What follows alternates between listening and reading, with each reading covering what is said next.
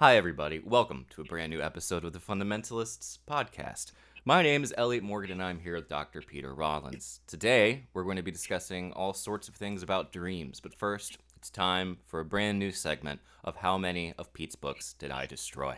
So, Pete, how are you doing while I bring up, if you want to riff for a moment, and Yeah, this is painful for me, man. This is like I love this section, this new section of the it hurts podcast. me. It hurts me, just so you Yeah. know. Oh, I that's great. Uh, have you ever heard of the? Now, forgive me, our listeners, viewers. There might be a chance I repeat some of the books. I will say I looked at the books that you have yesterday in the garage. You have tons of books, tons still that survived. Brilliant. Several.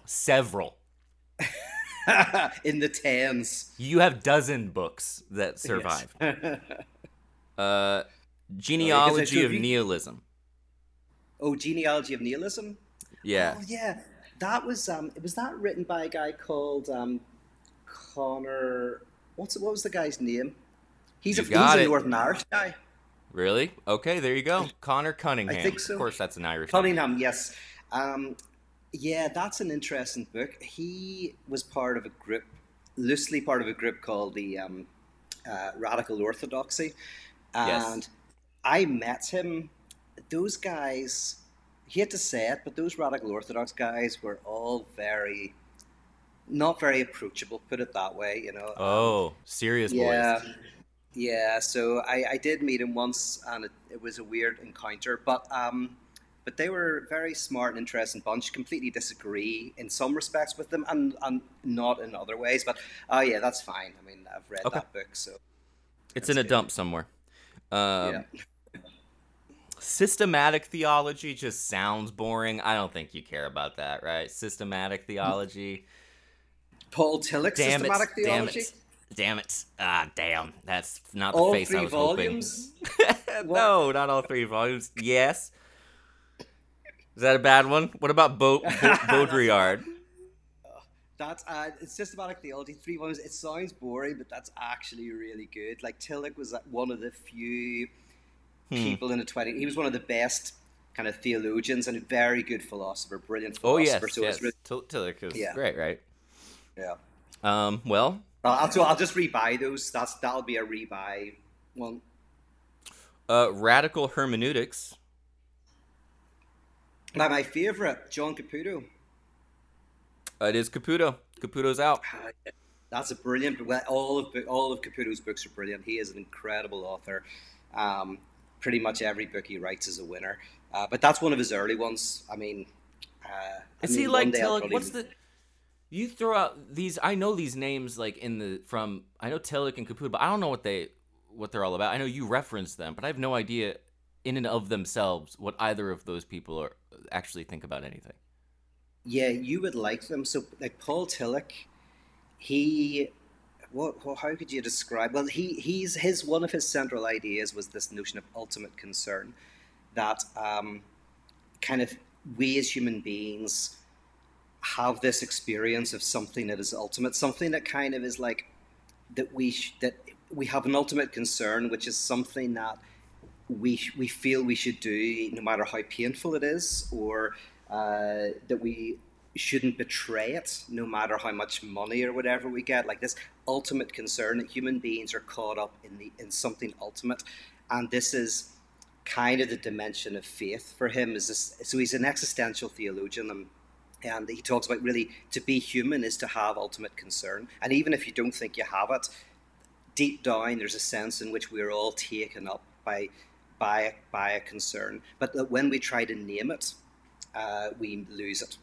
So almost like in the pursuit of truth, you're already taken up by truth. So even if you think there's no truth and you're arguing that there's no truth, in a sense, you're showing an ultimate concern for the question of truthfulness. Or an artist, they may not be able to, they never are able to paint something truly beautiful that fully incarnates beauty, but they're caught up in the ultimate concern of beauty. Beauty is what Nice. animates their failure.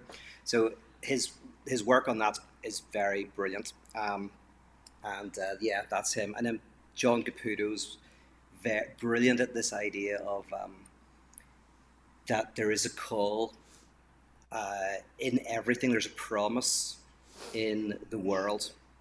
So, for example, we talk about democracy. Democracy isn't something that completely exists. There's forms of democracy, but there's a promise in the word democracy for something that we haven't got yet. There is a there's a promise in the word It's like an justice, ideal. and a kind of ideal that's never met. It's like so it's an ideal. It's like an eternal openness, and for him, kind of faith is a sensitivity toward this openness and this possibility. And so, kind of like that's part of what Nice. he's about. I mean, he's a great guy. Not He anymore. wrote a great He's book called gone. On Religion. What's that? Um, I He's said gone. not Oh, yes, I anymore. He's thought he's gone. gone. He's still alive, but his book is Mm-mm. gone. His book is gone. Yes. And then the last one we'll hit, the historical Jesus. Oh, yeah, that's Shelton or no? What's his name? She, uh, The based on ability for you to even remotely remember these names is insane, dude. This is your brain is. I would be exhausted just knowing the things that you know. Crossan. Is that what you said? Yeah, Crossan. Is it John Dominic Crossan? Yeah.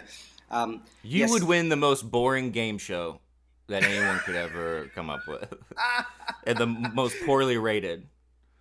Yeah, yeah. That's a yeah. Those guys, the guy, he's very interesting. Just in terms of like, I'm not interested in this question very much, but I'm interested in some of the scholarship of kind of what can you say about this historical figure. This is Jesus a figure of history, and what can you say outside of kind of like dogmatics. So yeah, he's a Who's biggie in that area.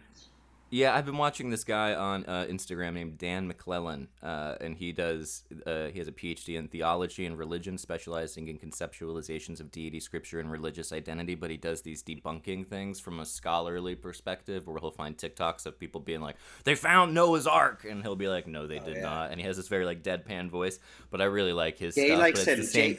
Yeah, Jay sent me some of his stuff. Ah, yeah. Yeah, I think maybe it was Jay that I found it through, and or because I saw Jay likes his stuff a lot, along with Joel McHale of all people. And who else? There's a couple people that are finding him that I think it's kind of funny to see them who's interested in it. But it is the same thing where it's like I get interested in the scholarly like historical element, but I also like what people get out of it. I think that's what you're getting at. Like it's not really about the historical accuracy of everything. It's more like what you learn and what you take away. Is that what you're saying? Is that what I'm saying about what Crossan's saying? About that kind, yeah, about not being into the historical part of Jesus or whether or Oh, not oh yes. the What I'm not. Yeah, sorry, you're excited. Yeah, yeah. The reason why I'm not as taken by those questions is, yes, it's more like a dream. It's kind of like if you think yeah. of the Bible like a dream, it's kind of like whether or not things happened, it captures people's subjectivity. Like so many people, millions of people have been caught up in this notion, and what's more important to me is what people have been caught up in. Yeah. That so in the same way in a dream, I'm not asking a person, "Oh, did you really see a red bus the other day? You dreamt about a red bus, and you were late for work, and you almost jumped on it, but a dog bit you." Well, was there a dog that you saw yesterday, and is there a red bus that you saw? I don't care about whether the person saw a dog yesterday. I'm interested in why a dog appears in the dream. So that's why I'm kind of more interested in that more existential question. What a seamless freaking segue, dude. All of a sudden, look at that. Now we're talking about freaking dreams, which is the freaking subject of this topic, and you just you dove right in. That's perfect. Yeah, there you go. Like I'm a pro You're a man. What can I pro. say? Yeah, Yeah. unbelievable. Do Even you even have got what a are new you? microphone. Yeah. Even got my What do you? kind of Joe Rogan microphone. Yeah, it's got that arm. It extends down. You can move it around to adjust Yeah. for where you want to sit. Really cool. Meanwhile, I have my little one that I have to hover around like it's a little punching bag. But okay, so do you have thoughts on dreams, Pete? You said you had new thoughts. How should we do this? Well, I've never done this Oh before. yes, You're the pro. I did, but you were the one who suggested lucid dreaming. So I thought like, and I Oh, definitely have some thoughts on that and some thoughts on dream work. But was there a reason why you wanted to talk about lucid dreaming? well, I think honestly because we've talked about dreams before, And I was like, what about lucid dreaming? And you hear people talk about lucid dreaming. Here's my relationship with lucid dreaming, Pete. I've never done it myself. I love the idea of it. If you're unfamiliar with the idea of lucid dreaming, which I'm sure basically everybody is, but it's the idea that you can train yourself in waking life to be able to identify whether or not you're in a, or be able to identify when you're in a dream, basically. And you can count your fingers sometimes, or you can try to spin around. It's really funny. And you can look down and you can go, I am not dreaming. I am not dreaming. I've read some stuff on it. It's very fascinating. You hypnotize yourself a little bit. And the idea is that in a dream, you can then realize you're in it and you can control your environment. You can fly. That's what everybody says that they immediately do. But what I've found recently is that there's a very interesting thing where people sometimes, when they are lucid dreaming, and this seems to be happening, I've heard this from more than one person, that they will ask the person or say to the people in the dreams that they know that this is a dream because they are aware. They've trained their brain to know that it's a dream. And the people in the dream will laugh at them and say, no, it is not a dream. I think that's very fun. And Yes. so then I've heard people say lucid dreaming is actually not possible. You're really just like somewhere between sleeping and awake, and then yeah, so that's it. And then people do it, and then I've never heard of somebody who does it consistently. I feel like everybody gets into it for a second, it sounds interesting, and then they don't do anything with it afterward. So that's all I have. Yeah. Well, so, I lucid dream. Like that's I lucid dreamt twice in the last few weeks, Really? which is not common for me at all because I don't remember my dreams. But definitely in the last couple of weeks, I became aware in my dream that I was dreaming. And the one I can remember, I can only remember fragments of it, but I was I was in my apartment, but of course it kind of wasn't my apartment either. It kind of was and it wasn't. And there was a dog that I was feeding, and there was part of me I was suddenly going like, "Do I have a dog?" I was like, "Do I have a dog? I didn't know I had a dog." And I was like, "Is this a dream?" And I was trying to remember techniques that I've heard. I don't even know if I've really heard these. I think I've heard them, but one of the things I I remembered in the dream was turning on the lights. He said if you turn Hmm. on a light, it won't go on, or it'll go on very gradually because there's no light coming into your eyes. So you can't just turn on a light in a dream. So I was looking for light sockets, and I was also going, oh yeah, I should read something because I think that if you read, you can't Yeah, really read in your dream, and it words doesn't don't stay show up. consistent. Yeah, so I was kind of doing this, but what was hilarious to me more when I woke up, and this is an interesting thing I want to talk about, is the connection between lucid dreaming and psychosis. But is that I was running around in this apartment that wasn't really my apartment, feeding a dog, not knowing if I had a dog, and some other random things all happening. And I was questioning, am I in a dream? Like, if in my waking life I just suddenly a dog appeared, and my apartment radically changed all of its rooms, and suddenly there was an elephant walking through, the kitchen, you'd immediately know something was up. But in Yeah, dreams, the most random things happen, but you've got no perception of past and future. Like I couldn't remember if I had a dog or not, or what the layout of my house was. Like your level of consciousness is so low that I'm sitting trying to turn on lights to work out whether I'm dreaming when it's yeah. obvious I'm dreaming because everything's so nuts that's happening It's around so me. great. you know um, and I think that's what it's like to be in a psychotic break. That's what I was thinking afterwards. It's like if you want to know, when I lived in LA, and I saw people having psychotic experiences on the streets, um, which I was sadly is kind okay. of You can crazy. just say my name. All right, I'm right here, dude. Go on. Yeah. But you go like, what is it like to be in a world where someone's saying, "Listen, the FBI have got like they put something in my teeth, and they know where I am, and I think you're working for them, and all of this stuff." And you go like, how? What does that experience feel like subjectively? Like, and at first I'm going like, I can't put myself in the mindset of that person. But actually, in lucid dreaming, that's kind of what it's like. Like the weirdest stuff's happening, and you're kind of there, and you're kind of Yeah, conscious, and it kind of makes sense, and it also completely doesn't. You've got no sense of the future, no sense of the past, no memory. It's. I think that's what it's like. Probably the closest we can get to being in that experience.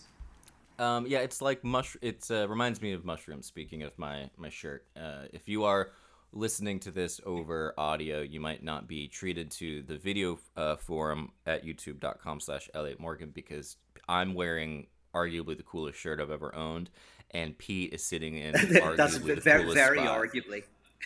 Very arguably. Oh, you don't like it? Do you not like this shirt? Well, this would be the opposite of the kind of shirt that you would probably like. That makes sense. Listen, you've seen my wardrobe. Everything is gray or black.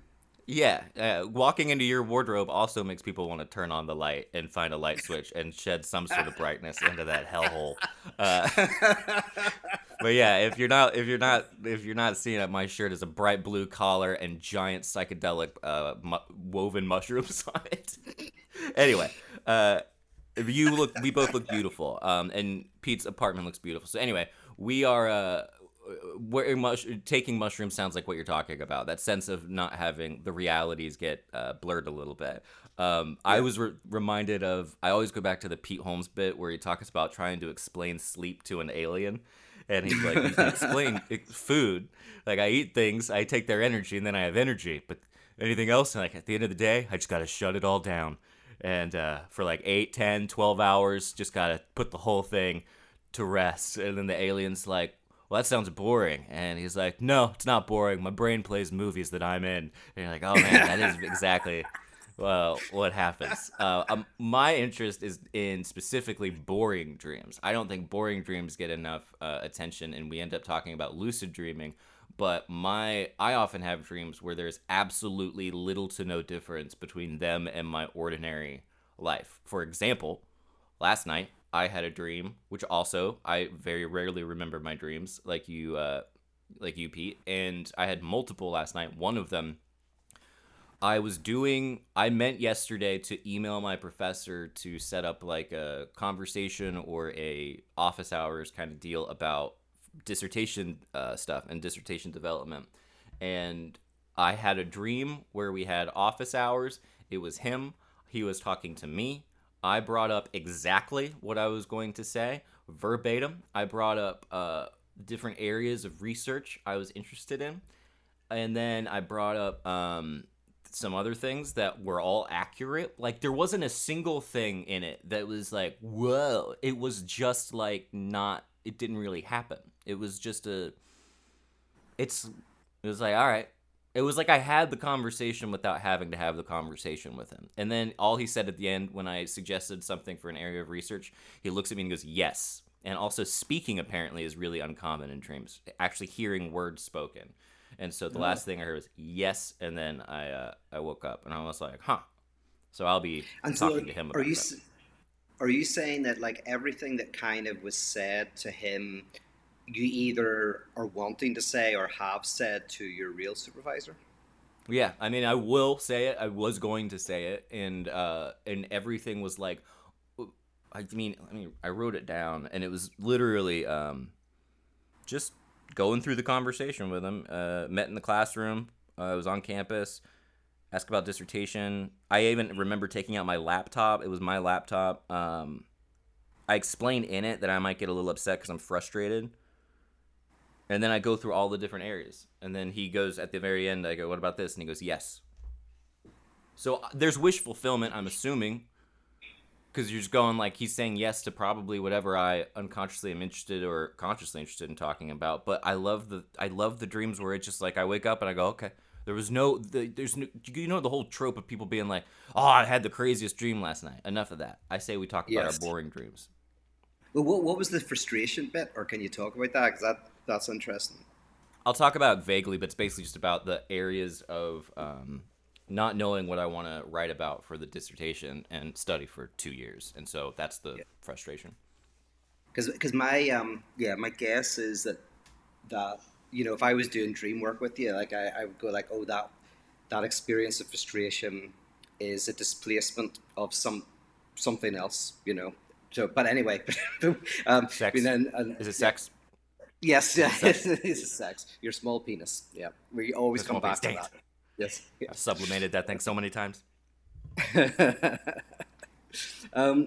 Yeah. So actually, this brings to the point that I kind of maybe want to talk. We've talked about this before, but I kind of I am very interested in how to interpret dreams. So like you tell me that dream, and like, God, right, is there something in it that's interesting? What is it in a dream that kind of like you can uh, Hmm. take out of it? Do dreams have anything to tell us? Does that dream that you had have anything to tell you? And funnily enough, I find it easier to interpret other people's dreams than my own. I can never interpret my own dreams, but I'm more successful when I'm somebody else. I think it's because you're so close to your own dream; they're an enigma to you. But when you hear someone else's dream, you can sometimes, make connections that Yeah. the person can see. Um, so even in your example of like, you're talking to the supervisor, and there's a frustration. I do think in free association that would probably come out as something kind of interesting. But uh, here's my reading of how to interpret a dream. See what you think. Do you want to hear it? Okay. Yeah, of course. I'd Okay. love this. Yeah. And I'm going to rely heavily on Alenka Sapanchik, who in her book What Is Sex, which is a great book, um, actually very very kind of contemporary, as in there's a whole thing in popular culture about gender and sexuality. And so What Is Sex is a very good book that's kind of about that, kind of from a philosophical psychoanalytic angle. Anyway, um, Cool. she and I think I've mentioned this story before, but she uses a little silly joke to kind of like brilliantly illustrate, I think, dream work. And so the story is, I think you've heard it, is that a man comes home from work, he's exhausted, and he sits down in front of the TV, turns it on, he's waiting for a TV show, and he says to his wife, "Get me a drink before it starts." Right? And his wife goes, gets him a drink, and he drinks it down. He says, "Listen, get me another drink before it starts." And then she gets him another drink, and he says it a third time. She's getting really frustrated by him just sitting on the couch, waiting for this TV show, just not doing anything. And he says, "Look, get me another beer before it starts." And then she says, "You're lazy, you're good for nothing. I'm not here just to get you whatever you want." And then he says, "Ah, it started." Right? So the line at the end is kind of, you suddenly realize that what he means is before the argument starts. So Sapanchik uses this in a few different ways, which is brilliant. One is, as an aside, that that he doesn't realize that he is implicated in what he thinks is just happening to him. Right? So somebody's in a bad relationship and they think, "I'm just in this bad relationship and this bad relationship is happening to me." But often we are implicated in it. Otherwise, we would leave, otherwise, we wouldn't have done it. So we often don't see ourselves as implicated in our own, or in the fantasy of, like, you always hear somebody outside late at night and you always think, "Oh, there's somebody trying to break into the house." You think it's out there, but if you're constantly having that thought, you're implicated in it. Like, there's something of you that is in that thought. So that's one thing about the joke. But what Sapanchik does is she says, "Well, let's imagine that that's a dream, right? Let's imagine that that story is actually, I've had that dream, a dream where I've come home from work, I'm sitting down, I'm exhausted, about to watch a football game on the TV, and I'm saying to my partner, 'Get me a drink before it starts.' And this happens 3 or 4 times in the dream, and eventually my partner blows up, gets really angry with me, right? And that's how I describe the dream to my analyst. Um, what Freud says, which is very clever, right? Freud says what we always think, or what we tend to think, is that the content of the dream is where all of the meat is.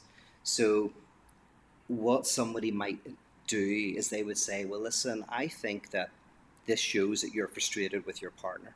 I think this dream shows that there's problems in that relationship, that and the relationship, you feel, whether rightly or wrongly, you feel that it's getting in the way of you enjoying your life." Right? Something like that, some interpretation like that. And of course, I would say, "Oh, yeah, that really resonates with me."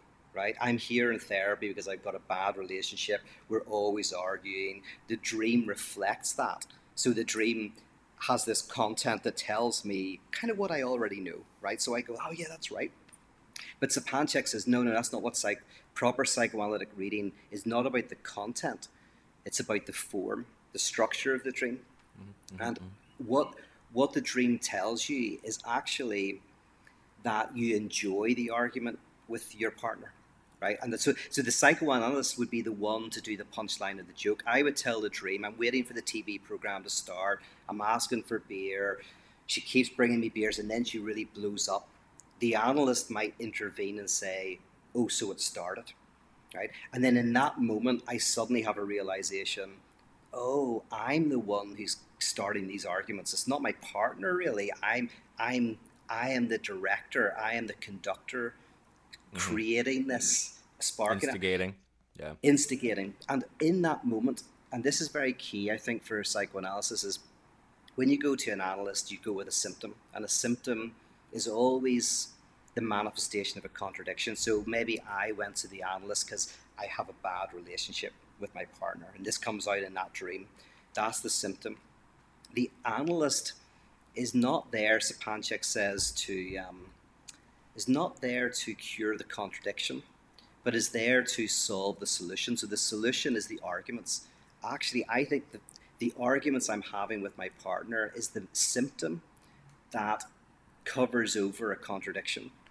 And I'm getting enjoyment out of it, but I don't know I'm getting enjoyment out of it. I don't know that I'm enjoying fighting with my partner. I think I'm not. She thinks she's not, but in some way we're getting jouissance from it, and so we're getting excitation from it. But in the moment that the analyst says, "Oh, then it started," I realize, "Oh shit, I get enjoyment out of this. I want to have the arguments."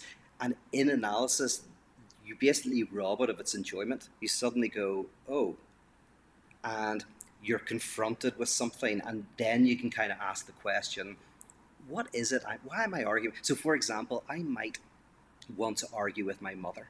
Maybe she's long dead, but I've Why? wanted to argue with her, but I've also been scared to argue with her as a child. I was afraid to argue. So it's displaced onto my partner. I'm arguing with her, and my anger at my mother is displaced onto my wife. But in the moment that I realize that I'm enjoying the argument, then I can have the insight that, oh my goodness, I actually am arguing with my mother. So that for We're me all is terrible. you're all terrible, yes, and that would be called for Freud the unconscious dimension of the dream. So the latent, the manifest content is the beer, the TV, the sofa, the partner. That's the manifest content. The latent thought is you're not getting on with your partner. The TV is maybe representation of entertainment and all of that, and you just want to kind of get on with your life. But then the navel of the dream is the form, which is, oh, you actually enjoy the arguments with your wife. You actually instigate them because you're getting something out of it. Very nice. I'm gonna be honest with you, dude. I've heard you say that before, that joke that she talks Yeah. about, and I until now thought you literally meant that the show that he wanted to watch was starting. And Okay. you talked to me about this before, and I was like, I'll nod, and I was like, that's cool. But now I get the show is the argument, and so that alone Yes. was a revelation for me. Oh, So very good. I that's know I'm not telling it well enough. I have to tell it better. Yeah, no, that was great. That was you did it right. It was my dumb brain that didn't get it. Do robots dream of electric sheep? Is that another one that was destroyed? Is that your way of telling me that Philip K. Dick is also gone? Oh, is that yeah? That is Philip K. Dick. No, I didn't know you had Philip K. Dick in there. Oh Well, I'll yeah. definitely Oh, make sure that's. I can't wait. I'll have to go through that. But no, I just that popped in my head because I was reading about that. One of my professors is writing a book on technology. And anyway, do animals when they're dreaming? When my dog dreams, is there latent and manifest content, Pete? Is there an unconscious in animals? see, that's interesting, especially with the AI, because I would argue that pretty much no. There's in most animals there's no unconscious because I would argue that the unconscious only exists in the symbolic, in the signifier, which is human. But the question then is, will AI eventually dream? Which is, Well, will AI have an unconscious? That's fascinating. that's fascinating. But also, I mean, doesn't that mean that dreams predate humans, right? Like on the evolutionary chain. You can imagine that there were non-humans that were dreaming, Yes, but then the and dream so would be, yeah. Oh, what? so the dream gets hijacked by some function of the psyche, at some point in the history of evolution when contradiction arises and you realize and you go and you look in a mirror? Yes, yes, absolutely. That's a great way of saying it. Hijacked this in the same way that sexuality is hijacked. So, French psychoanalyst Laplanche talks about this, where he says the issue for us, the reason why human beings are very weird sexually, um, is because by the time we become able to have sex, right, whenever we kind of basically go through puberty, um, already, he says, the drive has taken the seat of sexuality, which means that animals mate, they have sex, but human beings, we have all sorts of rituals and fantasies and all sorts of things we have to do, even if it's going out for a meal or buying presents or lighting candles or dressing up in certain things, certain activities that we enjoy. Like our sexuality is not, let's inverted commas, pure, right? Our sexuality is, Freud says, polymorphously perverse because it's kind of like it's that our mating instinct is hijacked by all sorts of fantasies, libidinal investments, and so in the same way, dreaming, like an animal might dream, human beings, it's hijacked by the unconscious. That's all. Like the unconscious kind of hijacks the basic mechanism of dreams and communicates through it in weird Yeah. ways. And it'll hijack our language and hijack every and through Yes. parapraxis. I didn't know that Freud was working with sexologists in the beginning, and that when that was a fledgling field, and helped the sexologists unite with the in like an interdisciplinary way with the mental psychologists, psychists. What I don't know what they would call themselves back in the day, but I was reading about that whole thing of him kind of with what book was it? It's like 3 essays or something, and it was like a revolution where he took all the theories of sexologists, and then in like 3 essays was like, nope, this is why we're gonna reframe everything and take it, and everyone was like, holy crap, he's back on top, everybody, because that was when I guess he was struggling post realizing that not every girl was being molested by her dad in a Oh literal way. yeah. Yes, that Uh, was the big insight. Yeah, seduction theory, the rejection of seduction theory. That you're right. That's where kind of psychoanalysis kind of really becomes psychoanalysis, or that's one of the places where Freud goes, oh, trauma isn't necessarily related to actual abuse. Um, that was a big transformation. been doing this class. It's called psychoanalytic openings, which I don't know why they.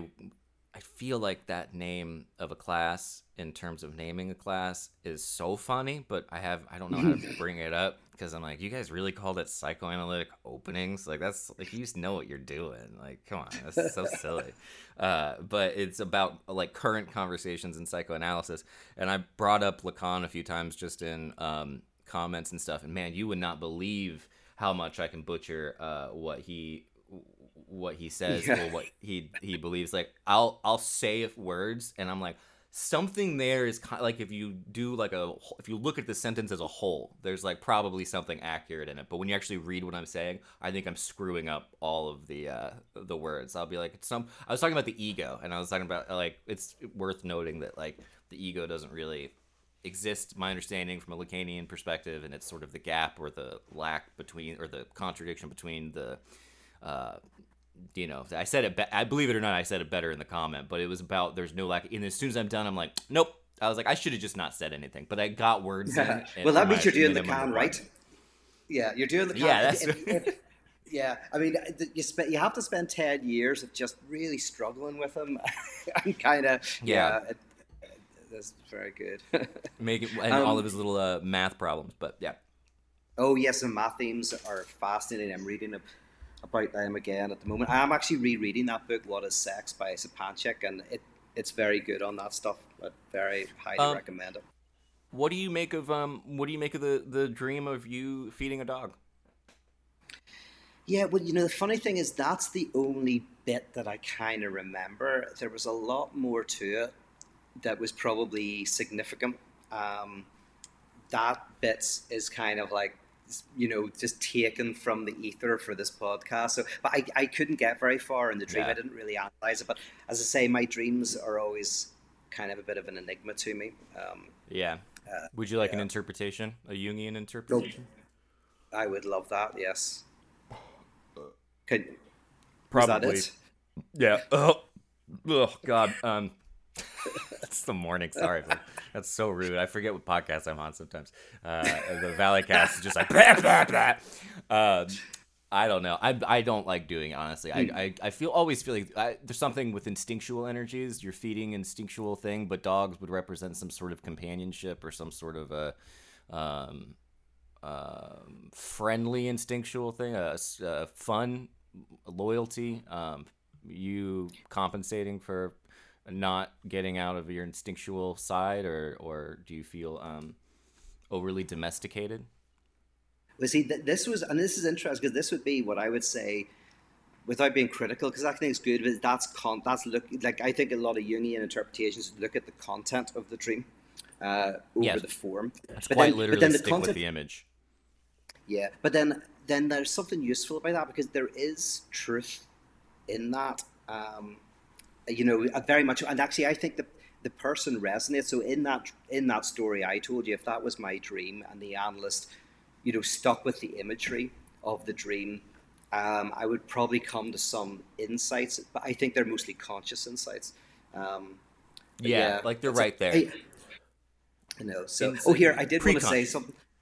please. Yeah, about the psychoanalytic openings. I just remembered here in Belfast, there's this new psychoanalytic school opened, and they were called, and my friend was doing graphic design for them, and he called them out for this. They were called the Northern Irish uh, Psychoanalytic Society, and he showed me the material, and it bounced out to me straight Like away. that. Yeah, yeah, yeah, yeah, Nips. Yeah, yeah, yeah, yeah, Nips. yeah. I was like, this is a fucking Northern Irish psychoanalysis. They're called nips, like the nipple, Yeah. the mother's breast, and they didn't Erogenous notice it. zone.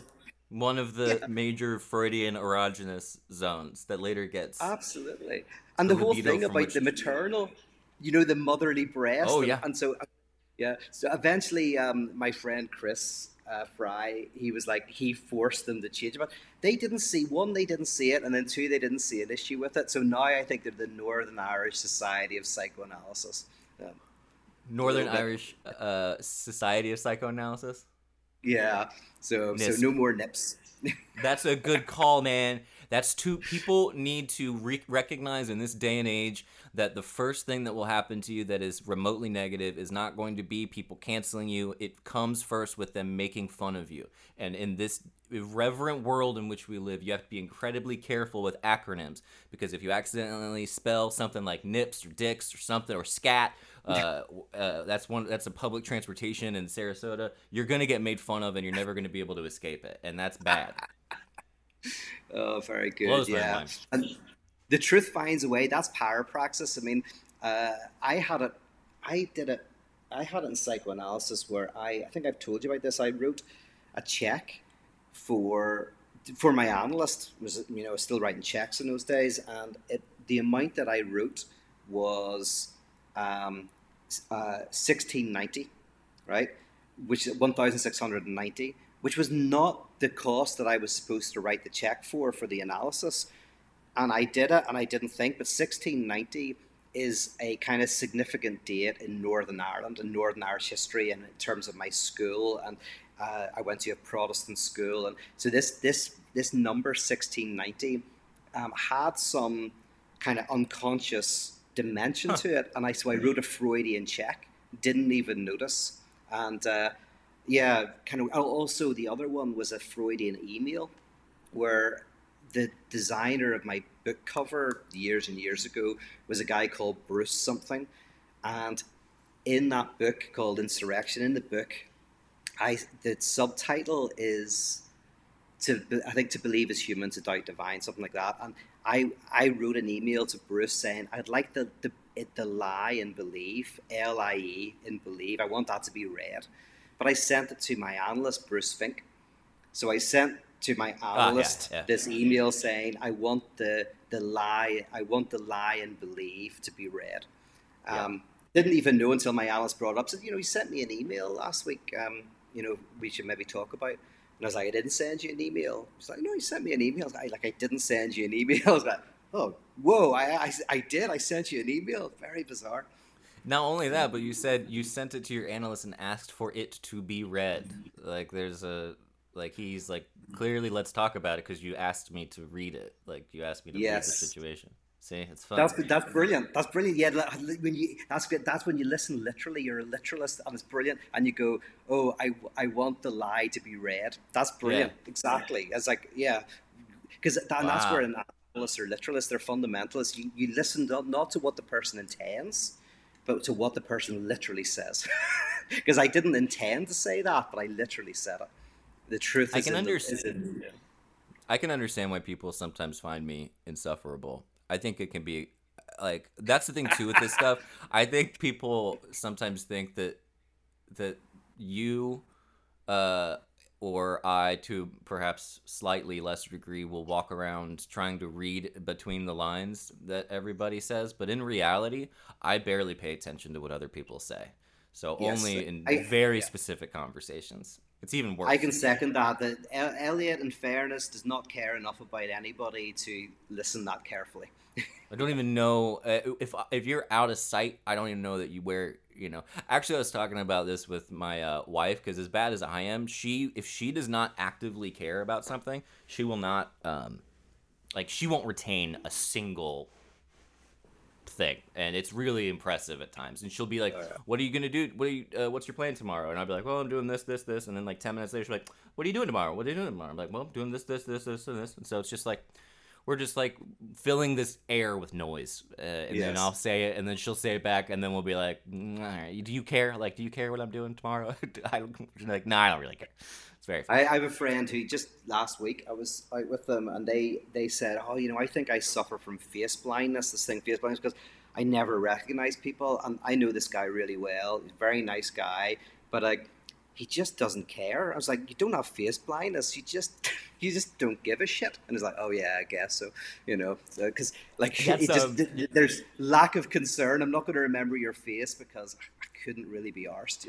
Yeah, that's the Brad Pitt has that a lot, and he came out and like said it was like a really severe thing, and I don't maybe that's a real thing. I have no don't know anything Yeah, about face I'm blindness, sure I'm but sure it is, and some people have it, but I don't think this person yeah, has it. yeah, exactly. And I'm like, oh, Brad Pitt, one of the most gorgeous, talented, most successful actors of all time, who like is chill and smokes a lot of weed, has face blindness. No, he just doesn't give a crap. He doesn't have to Yes, remember. He's like a god among men. He can do whatever he wants. yes. God, I do. Have you seen Bullet Train? By the way, that's a really great movie. Oh yeah, it did. I enjoyed it. I can't remember. Like I liked it, and I Not gotta great say movie, it's I one should of the say. Yeah. yeah, but it's one of the few movies that modern movies I've enjoyed because I have given up mostly on modern movies. Like Yes. if I ever watch a movie, I 9 times out of 10 it's going to be something from a long time ago. Um, Yeah. I'm trying to think No, of they're that. not good. There's a couple. Yeah. Have you seen anything recently that you've liked? Succession, but I've told you for years you got to watch Oh, Succession, but I know oh it's hard for you to. I've Have you done it? started. No, I've started to watch it, and it's very good. Very good. Yeah, stick with it because the most recent season seems pretty insane. But I started watching Lucky Hank, which is Bob Odenkirk. We do TV, so it's all TV. But Lucky Hank with Bob Odenkirk is about an English professor who's like at a kind of mediocre college, and it's sort of good. We realize it's basically a sitcom, like a kind of a sitcom-y type show, so it makes it easier to forgive some of the cheesier moments. It's a little writery, but it's pretty good. And Bob Odenkirk, I think, is a national treasure. So. Ed, what about Yeah. you? Have you watched anything like good that you? Not much, but I'm doing every now and again. I do a thing on my Patreon called Exposure. So it's a film.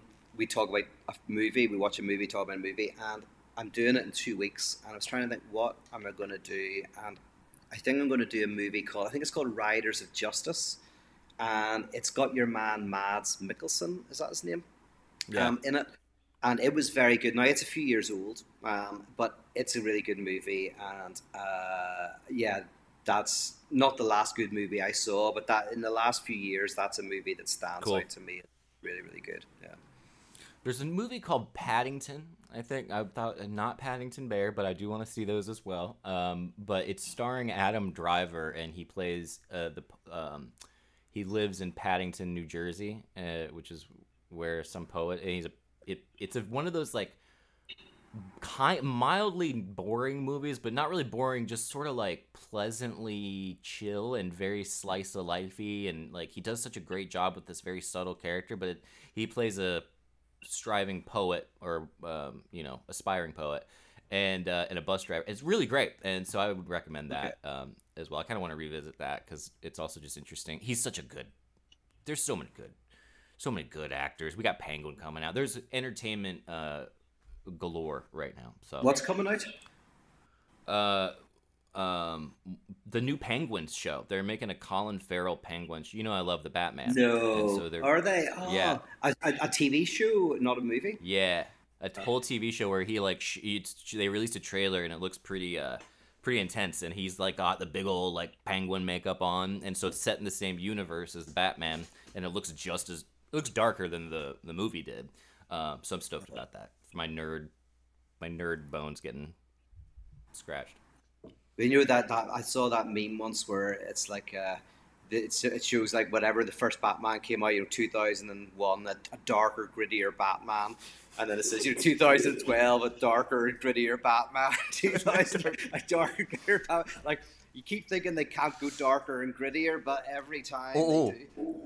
I love that meme so much. It's the guy from Watchmen, the blue dude, who's on the planet darker. 12 years later, a darker, grittier black Batman. 2018, a darker, grittier Batman. Very funny. What other kind of dream stuff can we talk about? And do you believe in treating life itself as a dream, or excuse me, do you believe that life is but a dream? Life is but a dream. What's that? Is that a song? Yeah, I believe so. I don't know if it's a Yeah. Disney something or other. Very good. So what was the first question?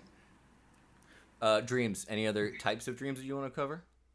Yeah, no, I mean the big thing I was like I said, big insight. Whenever you mentioned lucid dreaming, the big thing that came to mind was the question of the extent to which that is like being in psychosis. It's also for anybody who wants to know what derealization or depersonalization feels like, kind of feels like that, or what it feels like to kind of like lose all touch with logic and reason in your waking life. Um, that yeah, so that's kind of I think an interesting, and I need to do some reading on that because I haven't read anything explicitly that links the two, but I'm guessing there is some sort of interesting connection there. Um, Nice. and then the big thing I'm interested in is just that idea of what Freud called the navel of the dream, which is whenever you're listening to a dream, it's you can you can tell something about your kind of conscious wishes. You can tell if you're whatever's going on in your life, you might get a little bit of insight.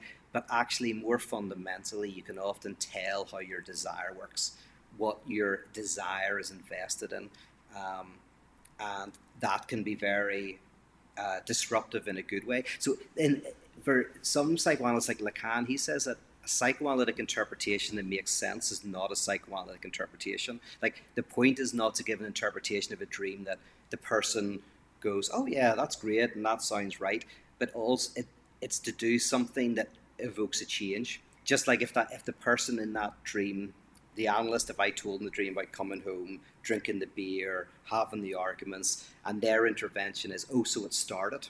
I was like, "Oh, I'm waiting for this TV show to start," and then she starts arguing with me. Oh, so it did start. That moment is like this moment in which something is released, something is some enjoyment that I get out of the arguments is divested. And I think that's what dream work is not getting an insight into, oh, this is what's going on in my life, but a good psychoanalytic interpretation is one in which it changes how you do it. And one example of that was a friend of mine who was having this dream in which he kept messing up. I can't remember in what way, but it was something to do with car meters, where he kept messing up and embarrassing himself. And I remember saying to him, "Oh, so you enjoy being humiliated by X person?" And at that moment, he was able to go, "Oh, I do. There's something, although I hate that this person's always humiliating me and putting me down, there's something in me that gets something out of that." And he said that the moment that after that happens, he, this was his ex partner, he started to treat her differently and not accept when he was being belittled. and it changed the dynamic. But what changed was he realized he was getting enjoyment out of being belittled, and in that insight, he stopped getting enjoyment from it, and the whole dynamic changed. Nice. And they lived happily ever after. So clearly, I just get enjoyment out of not having a subject to write about for the next 2 years. Oh, yeah, maybe. Fair enough. That's interesting. Yes. Yeah. I'll take it. Perpetually putting it off. Yes, The which I'm neurotic. very good at. Yes, the return of the neurotic. Hey, everybody, welcome Yeah. back. Cool. Well, Which this has plays out been... in it plays out in like because I'm waiting because I want you to do a Elliot Morgan show, but Yeah. I've got a feeling you keep putting it off. I was thinking about, I do, isn't that interesting? I talk, oh boy, I have to do therapy in like an hour. So Oh, yeah. I'll have to do the same conversation. But yeah, it's fascinating that I always, because he'll go, so it's funny. It's like, you want to do this thing. And he's like, you say you're going to do it. And then weeks turn into months and months turn into a year. And all of a sudden it's still not happening. And he'll be like, what's going on? I'm like, I don't know. It's your job to figure out, dude. I was like, Yes. maybe I don't want to. Maybe I enjoy not doing it. But I'm thinking about Yes. doing a Substack type deal. Have you ever done that? I'm starting to get into it. Have you poked around No, on that? but people swear by it, and a lot of people I deep respect have Substacks and do that, and have even Really? and said that I should, but I haven't looked into it. So I'd be interested what your experience is going to be like on that. I think there's something to just writing and being able to formulate my thoughts that gets me a little bit more jazzed than feeling like videos. I rely on other people a little bit, but that's also all logistical bullshit, and it's not really true. So see, I'm doing the thing again where I just sort of like rattle off the same old excuses. But again, I'll be talking to Gary about it, and Gary will make fun of me a little bit, and that's what he does. Yeah. And I enjoy his humiliation as he mocks me. Anyway, Yeah. this has been very fun. Pete, is there anything people should know about? Do you want to plug anything? Do you want to? I mean, we just did Easter, so do you want to give an Easter blessing or plug an Easter appropriate book of yours? I would. The one thing I could mention, I don't think this would be, very few. There's, very many people would be willing to, or interested in this, but I do my yearly kind of autumn retreat, and it's actually there's only 5 places left. I take this whole beautiful hotel in Northern Ireland, and for 5 days there's a spa and a hotel, and we do philosophy and we do art and music and all of that together. So I can mention that, but like there's only 5 spots left. If anybody's ever wanted to go to Ireland for an October retreat, then definitely check that out. That would be my one plug. Have you got anything to Very plug? nice. I will just say that once again, as we were saying before we hit record, I was shocked that we have an audience for this podcast. I always assume that we don't, and so if people want to help out with it, they can go to patreon.com/thefundamentalists, and we will again, as we always do, go through spurts of activity on the podcast. But if you want to get in there, on the Patreon, it helps us pay for the editing and for the Squadcast program that we use to be able to do stuff. So if you check it out, Which at if the you enjoy moment this. helps you because you're the one paying for this. I haven't paid for Yes. anything really yet. So Yep. yeah. So at the moment, Elliot is basically paying for everything. Please It's help once him. again, yeah. I'm from just front. No, yeah. Please help me. That's my favorite way that people ever plug Patreons. Please help me. But yeah, feel free to do it, and we'll post stuff and maybe do. We have been talking about doing a thing where people can join us on this program. They have a thing called this. What's it called? There's the stage, and then there's backstage, and you can watch us as we do this, and we might throw up a link on the Patreon at some point if people want to just join in or maybe throw out questions while we're recording, which might be kind of fun. I'm sure. Oh, there that will would be. be fun. Yeah. Yeah. And if anybody, please tweet us or whatever, Instagram us ideas, topics for conversation. I would love to hear what Yeah. you guys want us to talk about. That would be very helpful as well. Yep. Awesome. Well, thank you, everybody. This has been a wonderful conversation, and may you dream peacefully. Bye bye.